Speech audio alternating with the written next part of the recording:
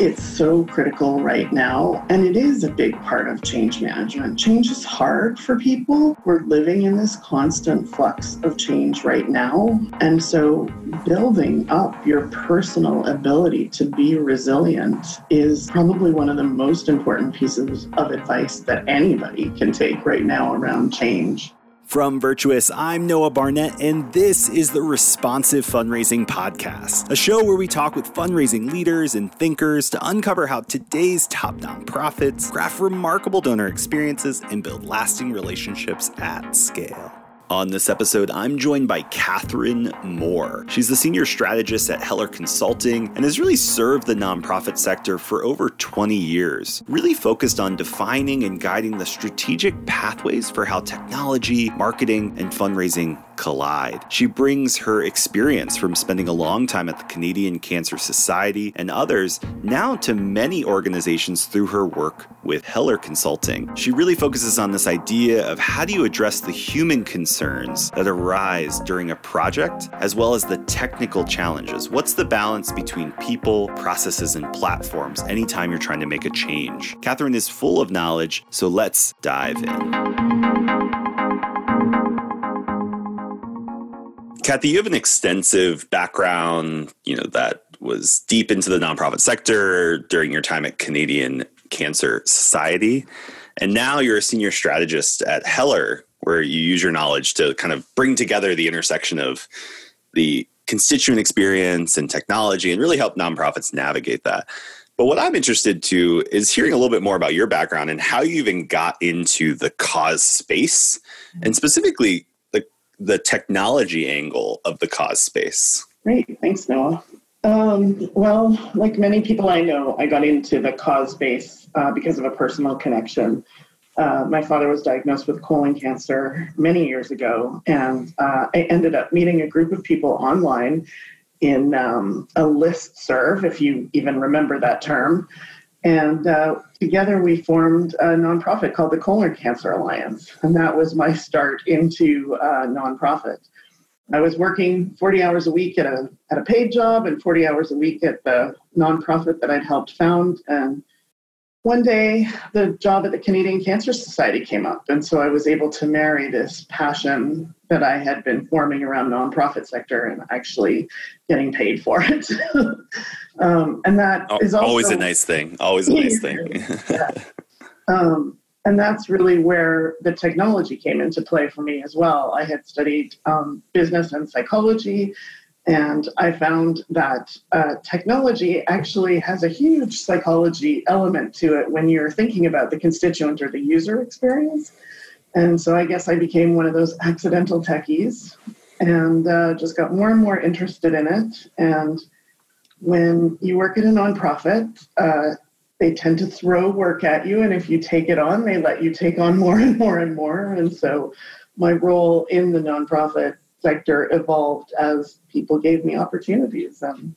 It's just been an incredible experience. And now you're at Heller and you're really using that experience to help other nonprofits. So what do you usually spend your days doing at Heller alongside the Heller clients? Yeah, so I moved to Heller about 4 years ago. And that's been a great change for me. It was, quote unquote, later in career change, which is always interesting. But what I love about working with Heller is that I get to have a wider impact than just one nonprofit. I get exposed to so many different challenges that nonprofits are facing, and we get to help them do what they're doing more effectively by leveraging technology. I think we like to say we meet nonprofits where they are, and we help them, and in my job in particular, we help them develop strategies and then leverage technology to implement those strategies to achieve their business goals more effectively. So, what does that really look like on a day-to-day basis? Working with key stakeholders and organizations, working with some change management techniques and practices to help them actually change the way they're doing things. Sometimes that involves changing the culture, but it also involves looking at business processes and how we can improve those business processes and selecting and implementing the right technologies for that nonprofit. Yeah, and you covered on 3 C words that I feel like are super important right now, and I want to dig further in because I think it's what you dive into. You talked about this idea that we're facing challenges and changes that we need to adapt for. You also talked about we need to change management, and that's something that I know you all are experts at Heller, and I want to dive into that. The other thing where I almost want to start with, because I feel like everyone listening to this thinks this is going to be a deep dive technology conversation, but you used another word, which was culture. How does culture play into the ability for a nonprofit to leverage technology to drive impact on their mission? Oh, so important. Culture is key, and culture is actually harder to change than a business process. I love to use examples and stories because I find they're great ways to help people change. But a good example is if you have a culture of silos and, protecting my constituents, it's very hard to truly leverage the power of a CRM if people are trying to keep their data separate. The idea or the vision of a CRM is to create a customer experience that honors the whole customer's experience or constituent's experience with our organization. But if I'm keeping my data siloed, then you might not know that my client is also a major donor or a very significant volunteer in the organization. And changing that culture of protectionism is one of the hardest changes that organizations face when they're trying to become very constituent-centric. So now I have to ask the obvious question, Kathy, is we know it's challenging, but how did they do it? What are some things that you've seen organizations do to take intentional steps in that direction? Sometimes it involves bringing in a lot of research, sometimes focus groups with actual donors to help them understand. Really, I think one of the most effective tools I've seen in change management in this space is the idea of looking for small wins. So working with a small group of donors who might also be clients and volunteers, and just really listening and encouraging other people in the organization to listen to what those people are saying. And change management is really a lot about deep and effective listening. And so how do you get people into that space where they can listen and let go of those ideas that they're really tied to? That requires a little bit of work. It requires really understanding where people are coming from and getting them into a frame of mind of empathy. I have a certification around change management called Change Intelligence. And change management is, it's a great discipline that's really important in getting increased attention in the nonprofit sector right now. Change management is about the processes and tools that we use to help people change. What I really like about the change intelligence is it's really about getting to understand people where they are and then helping them by understanding their style and their preferences, make that individual transition to the right place. So it really does involve getting to know people, getting to understand their quote-unquote objections, to use the old sales language, and then helping them make that journey. Yeah, I was a part of a big, large nonprofit doing some consulting work, and we had, I think, like 4,000 employees, maybe a little bit more, massive nonprofit operation.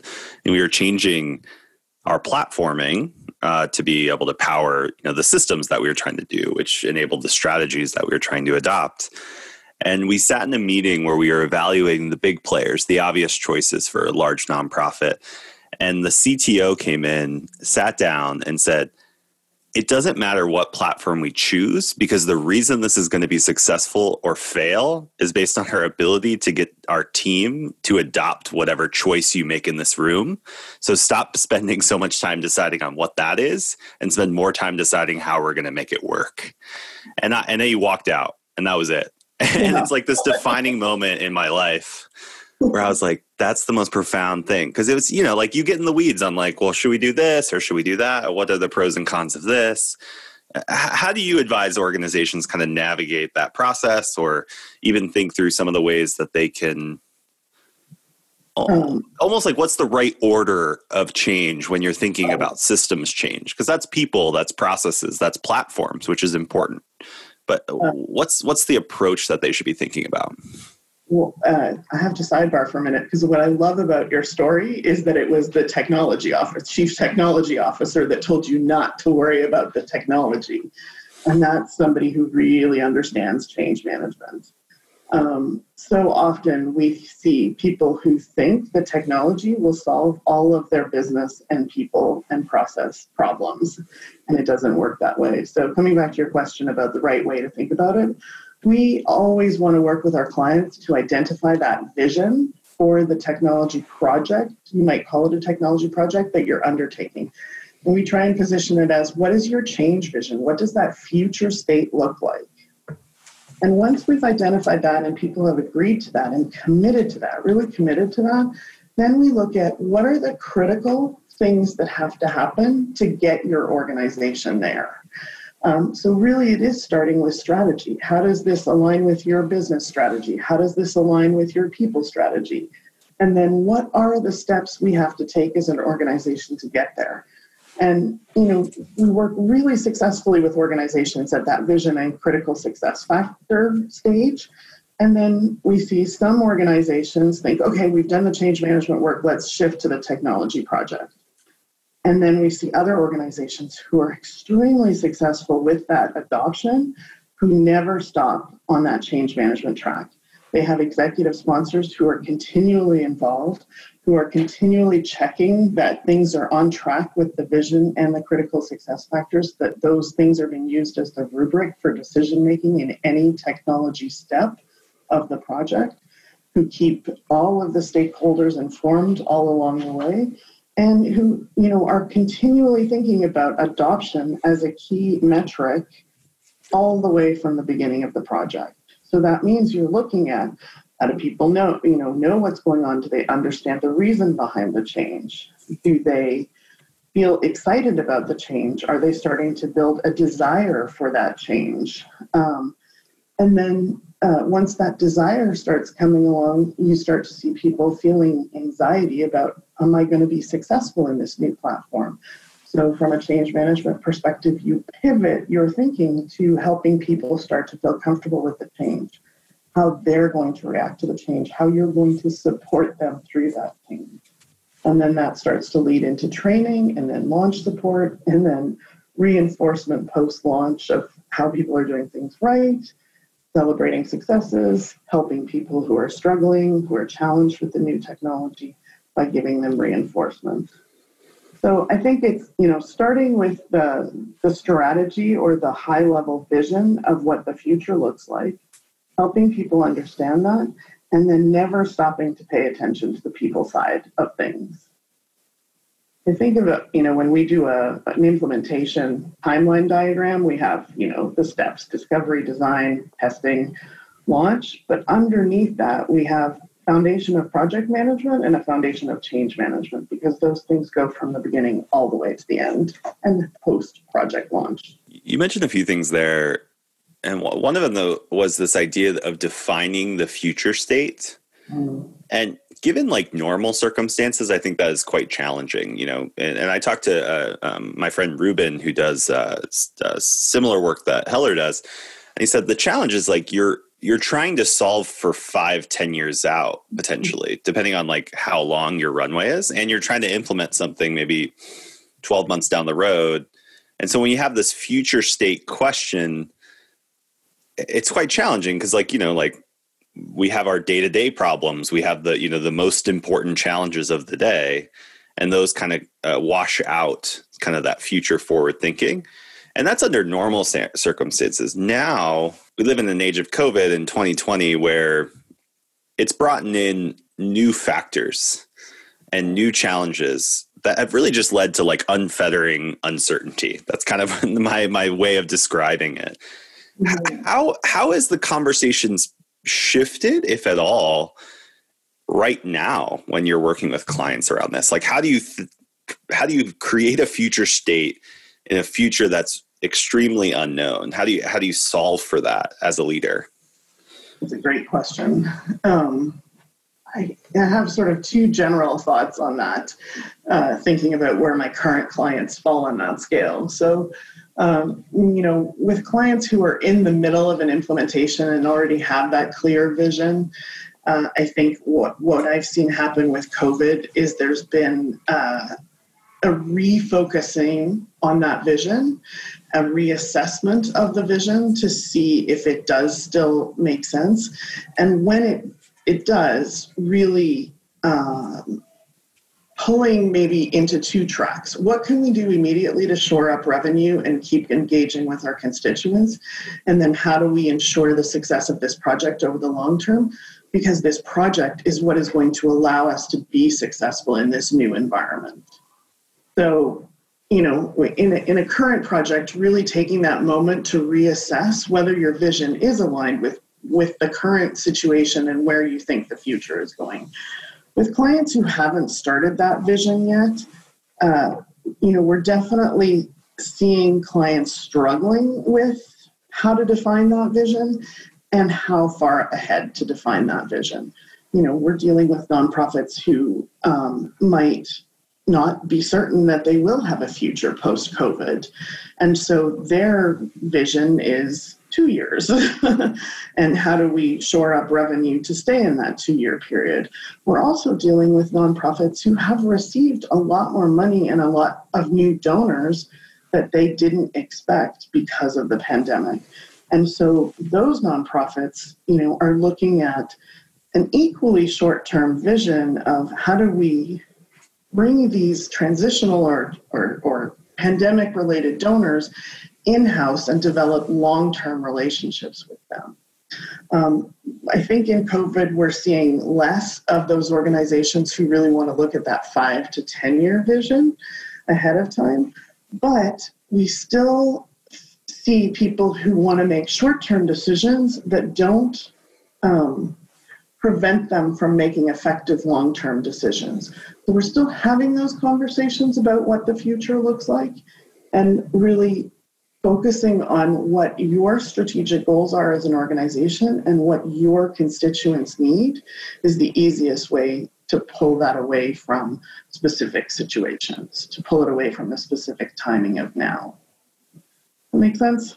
Absolutely. It's a great point. And I think you hit on something we see here at Virtuous as well as we work with clients over the last 6 months is there's kind of two camps. There's the camp that has completely flatlined in the age that we're in right now because, their model was completely upended or their fundraising was over-indexed on things that don't, are impossible right now. Or their funding structure was, indexed on things that were service-based and they just can't deliver.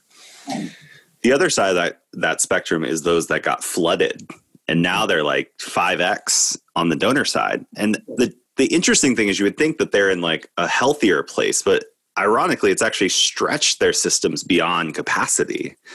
And they're trying to figure out how to adjust or shift those systems, the people, the processes, and the platforms to be able to accommodate and maximize the opportunity that they have to be able to steward those supporters or craft a constituent experience, as you said early on in our conversation, that's going to build lasting relationships. Right. The challenge with both of those, and you kind of touched on this, is like maybe previously there was kind of this solving for not a fixed state, but like a state of the world that's like, okay, we have this reality, we're trying to get to this vision. There's a lot more fixed variables. But right now I feel like there's more fluctuating variables. And that idea of being able to have a vision that has room to explore is really interesting to me. How do you all navigate that where it's like, hey, we're gonna scope 2 years vision, but we need to make sure that this really system we're building has elasticity to scale or to grow or to really flex in a way that is unexpected. How do you intentionally design that into the systems, whether it's people, processes, or the platform? Such a great question. And it has its intricacies because of COVID, but it's always a question because of how quickly technology is shifting. That's true. Yeah. And I've been living in the the world of watching the technology changes in the nonprofit sector as Microsoft is moving into the market. And, Microsoft has a long history of disrupting markets, and seeing how that's changing things for a lot of our clients, where we might have originally worked on a roadmap for a client looking at a single platform. Now, more and more, with the ability to leverage common data models and integrations, people are looking at pulling an ecosystem together of best-in-breed solutions. And so that also ties into what we're seeing with COVID right now, because in the past, a lot of our clients wanted that CRM as the foundational piece. Let's get the data in the CRM. Let's start getting that 360-degree view. Let's worry about our digital strategy later. Well, COVID has completely upended that. Everybody wants those digital tools and the digital strategy quickly.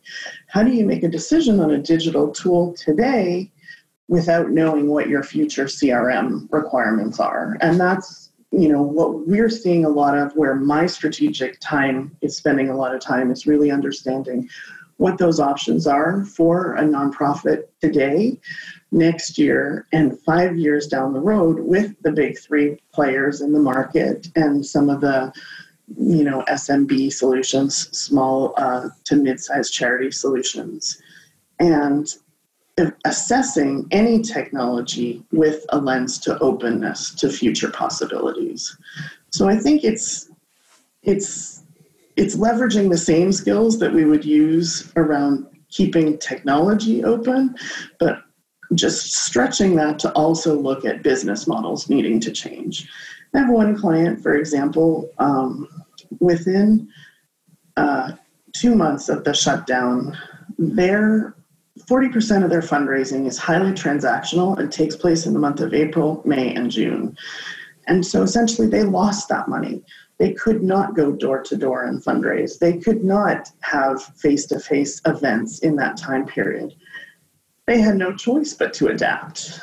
But we had a technology roadmap, and how could they look at adapting with the tools that they had in place, with new tools they could put into place that could eventually move into that ecosystem vision over time, and still allow them to make as much revenue as they could in this completely different situation. So there's still the technology evaluation, there's still the assessment of, does this align with your strategic goals and your strategic priorities? And then how do we make this work for our constituents? As you mentioned, that constituent experience. How can we give them an experience even though we're not seeing them face to face? Yeah. And that's kind of where I wanted to go next, is to kind of circle back on that noted statement, constituent experience. And what that actually means going forward. I think this is something that's really interesting, is like you mentioned, we almost approach technology as like, oh, we're making a technology change, or we need to think about shifting this. And you already talked about creating that future state vision. Sometimes that can very quickly turn internal. What do we need? What needs do we have? How are we going to get there? What impact programs are we implementing? What's the growth plan for this or that? It excludes the constituent experience. How do we pivot, or how do you pivot clients to imagining the constituent experience and how that fits into that future vision? Can you walk through some of this strategies that you recommend to clients as they think about what that constituent experience really could be and how that fits into the mission? It's a great question. You're 100% right. When you start having these vision and critical success factor discussions, people are bringing their internal hat or siloed hat to the table. And what you often see is people, arguing is a little bit of an overstatement, but lobbying for their priorities within the organization over other people's priorities. And for many, many years, I have found that bringing people to the constituents is the way to solve those internal conflicts. It also seems to work really effectively to break down those silos. So I've used exercise exercises where I ask people to represent a particular constituent group in those discussions instead of representing their functional role. And, you can ask them to wear different hats and have them change those hats over time. And then as you talk through examples for a vision, put yourself in those hats or that perspective that you're taking on and look for what that experience feels like. We also do journey mapping with our clients, and I find that really effective. Let's look at the personas or the audiences. People sometimes have trouble with like the buzzwords, but essentially let's look at your key audience groups, your constituent groups, who you're interacting with, and really understand them.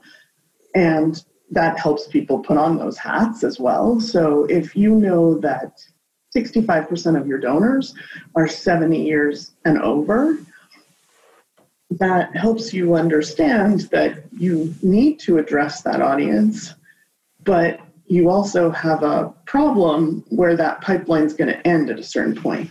Similarly with your volunteers, if all of your volunteers are older and don't embrace technology, you have to deal with that as a persona, but then you also need to identify a persona or an audience of what that pipeline is going to look like for the future. And I find when you get people thinking from the perspective of, and I think I mentioned the word empathy earlier, and change intelligence, helping people change is really about helping them empathize with the people they're trying to serve. And so I find exercise is a really helpful way to get them to do that. I love workshops for change management. And like I said, building journeys, looking at how a constituent experience is. I have a lot of experience doing this from building websites. And so that experience has helped me really put myself in the shoes of a constituent. And I read a line, I think it was last night, it was so great. It's like, the last thing you want to do is put any of your frontline workers, the people who are answering the phones or, opening the doors at your service center, the last thing you want to do is put them in a position where they know less about the constituent than the constituent does. And when the constituent is having to tell you their long story of interaction with the organization, you're putting your staff at a disadvantage. And those frontline workers really feel that. And so they're great people to bring into these conversations. What are your experiences with those constituents? How do you think we can improve those experiences? I think what's interesting here too is that what I see is that we know bad experiences when we have them in our own lives, but we go to work and create bad experiences all the time unintentionally. Yeah. And the one I always think about is like, Kathy, like you call in to fix your internet, which I'm sure, you've done in the past, and you talk to somebody and they're like, enter all this information. You enter all the information on the keypad. You finally get the remote robot to like figure out what the heck you need. And then they deliver you to a customer service rep and they're like, okay, tell me, how can we help you today? And what's your thing? Wait, what's your problem? What's your address? Let's confirm all this. Yeah. Some of that's confirmation. Some of it's repetitive. And then they're like, ooh, shoot, this sounds actually more like an area outage problem that we need to transfer you to X, Y, and Z, man. And they're going to ask you the same 5 questions that you've answered 3 times and probably had to call back twice in the last week to solve for. And so we experience that and we're like, that's infuriating. Exactly. And then we design systems that do that for our supporters. That's what I'm hoping for. Like, how do we break that cycle? Because it's so funny. Like, people will know what a bad experience is, but we create them every day. Oh, I'm trying to work with my clients to design experiences that don't result in that. And I think back to my time at the Canadian Cancer Society, and one of the funniest, simplest examples that really helped people understand things there. We were working with an older staff base, many of whom had been with the organization since before computers existed, and trying to move them to a web-based CRM platform with digital integration. And this was probably 10 years ago. And people kept, focusing on themselves and how they would have to learn differently. And why do I have to put all this data into the system? And how is this going to benefit me? And then one day we were doing one of those visioning exercises and asking people to put themselves in the shoes of people who were walking in the door, coming in. And one of the receptionists all of a sudden said, "Do you mean to tell me that if we all do this properly, I am going to get fewer phone calls from people telling me to stop mailing their dead or deceased relatives?" And all of a sudden, everybody got it, because she talked about that experience of the person, that my mother had that experience, getting phone calls and getting letters from my father after he had passed away, and how devastating that was, and how she experienced the devastation of those families. And so she was able to make that experience real for someone. And all of a sudden, the entire room just was quiet. And you could see that people were thinking through, like, oh, that's an experience. That's the kind of thing we're talking about. And so then we did go on to discuss those pass the buck phone calls and asking people to restate everything. And so when we did our training on the CRM, we leveraged those stories. Remember I said change management was a lot about deep and effective listening? Listen for those challenges people are having. Listen for those moments of experience you can hear from people, and then use them to design your training to ensure that people adopt the solution. That's a powerful story, Kathy. And I think it's one that reminds us of what you and those in that listserv experience, that really the work that we're all trying to do, the cause work that's essential in our world, is a people with people process. There's a humanity to it. And a lot of times, like the systems and the tech and the ones and zeros we're all taping together hide that and mask that. And we really need to reveal that humanity and remember that people are coming together with other people to make a change in our world for good. And how do we keep that at the forefront of any technology project or any strategy change, regardless of COVID or the future challenges we're all going to face as we move forward? Great question. One of the great examples I've seen quite a few clients do is using mission moments. So whether you're posting short videos that you might have on your YouTube channel right inside your CRM as people are trying to adopt the platform, using stories in your internal communications about the impact something actually has. I have another great example of a vision and really making that real for people. And it's actually another CTO story. People working with a Children's Wish organization, trying to come up with a vision of the future and helping people understand that future vision and really why they're embarking on this change. And people were talking about things like, we might be able to do these processes 15 minutes faster or 15% faster. We might be able to reduce staff. We might free up staff time to do different things. And then the CTO walked in the room and basically said, my vision is that we can get kids to their wish faster. And just really bringing it to that. What is the ultimate goal that we're trying to achieve? How does that tie into our mission? And pulling it away from the technology. Then people can overcome any of those technical hurdles as they're trying to learn.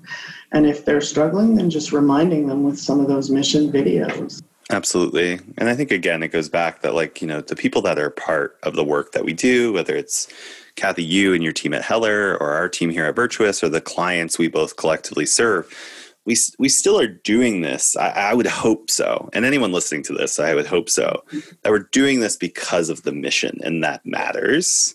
And so always making sure we keep that at the top of the list is something that we try to do a lot here at Virtuous.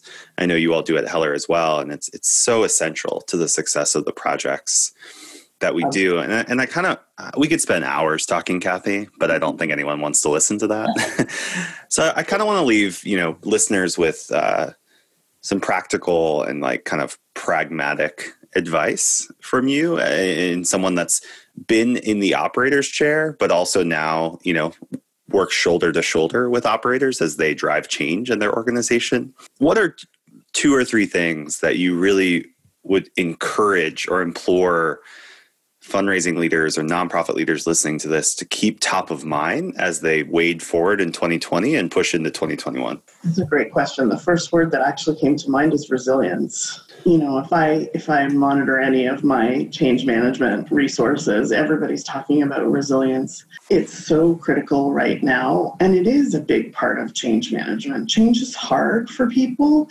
We're living in this constant flux of change right now. And so building up your personal ability to be resilient is probably one of the most important pieces of advice that anybody can take right now around change.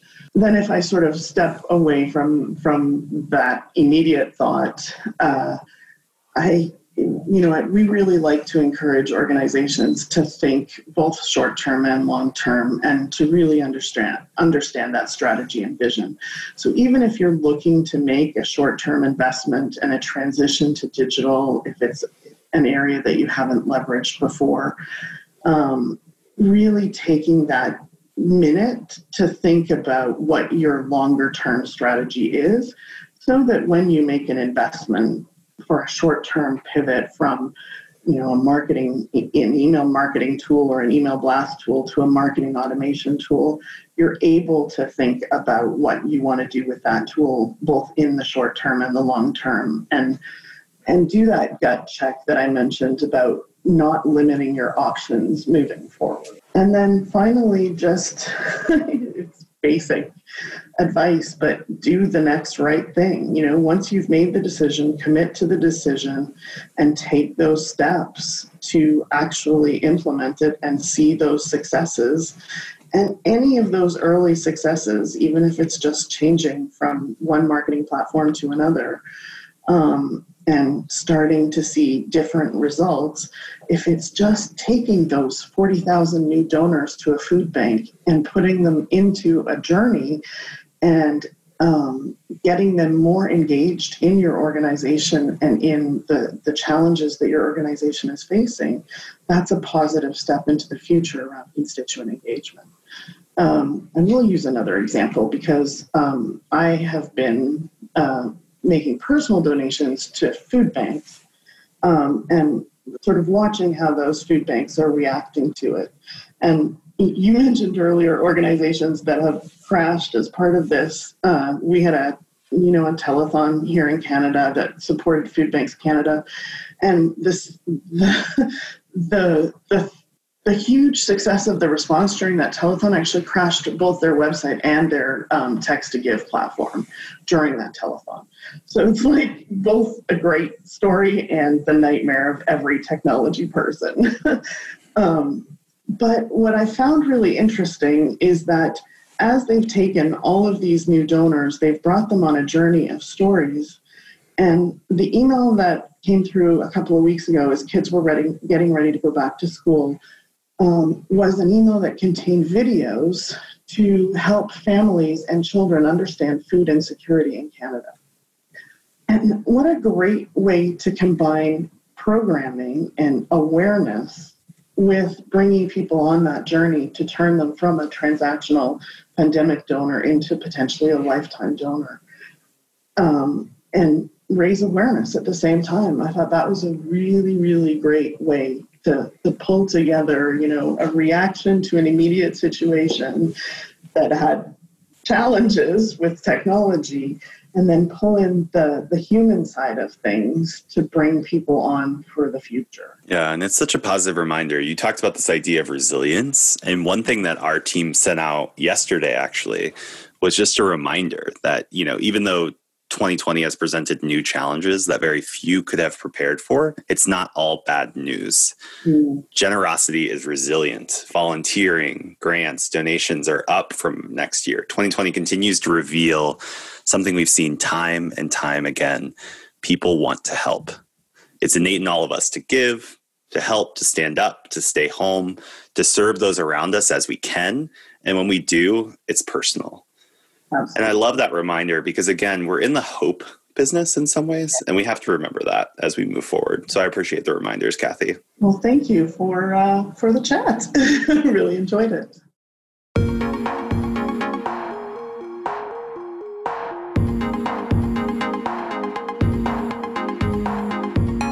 Thanks for listening to this episode of the Responsive Fundraising Podcast by Virtuous. Each episode we've designed to really give you the insights into the philosophy, process, and playbook of leading nonprofits so that you can grow giving and build deeper relationships with the people who matter most, your donors. And if you want to dig further into responsive fundraising, we've actually put together an exclusive content pack just for listeners of this podcast. If you go to virtuouscrm.com/podcast, that's virtuouscrm.com/podcast, you can download a content kit that includes the Responsive Fundraising Blueprint, which outlines all of the strategies that are involved in implementing responsive fundraising. You'll also get the Responsive Fundraising Playbook, which includes 20 plus plays, which are basically strategies that you can implement today at your nonprofit to become more responsive and ultimately raise retention and increase giving. We'll also throw in a bunch of other resources and content that is going to be helpful for you as you think about how you're applying responsive fundraising at your nonprofit. And it's completely free. You can grab that at virtuouscrm.com/podcast.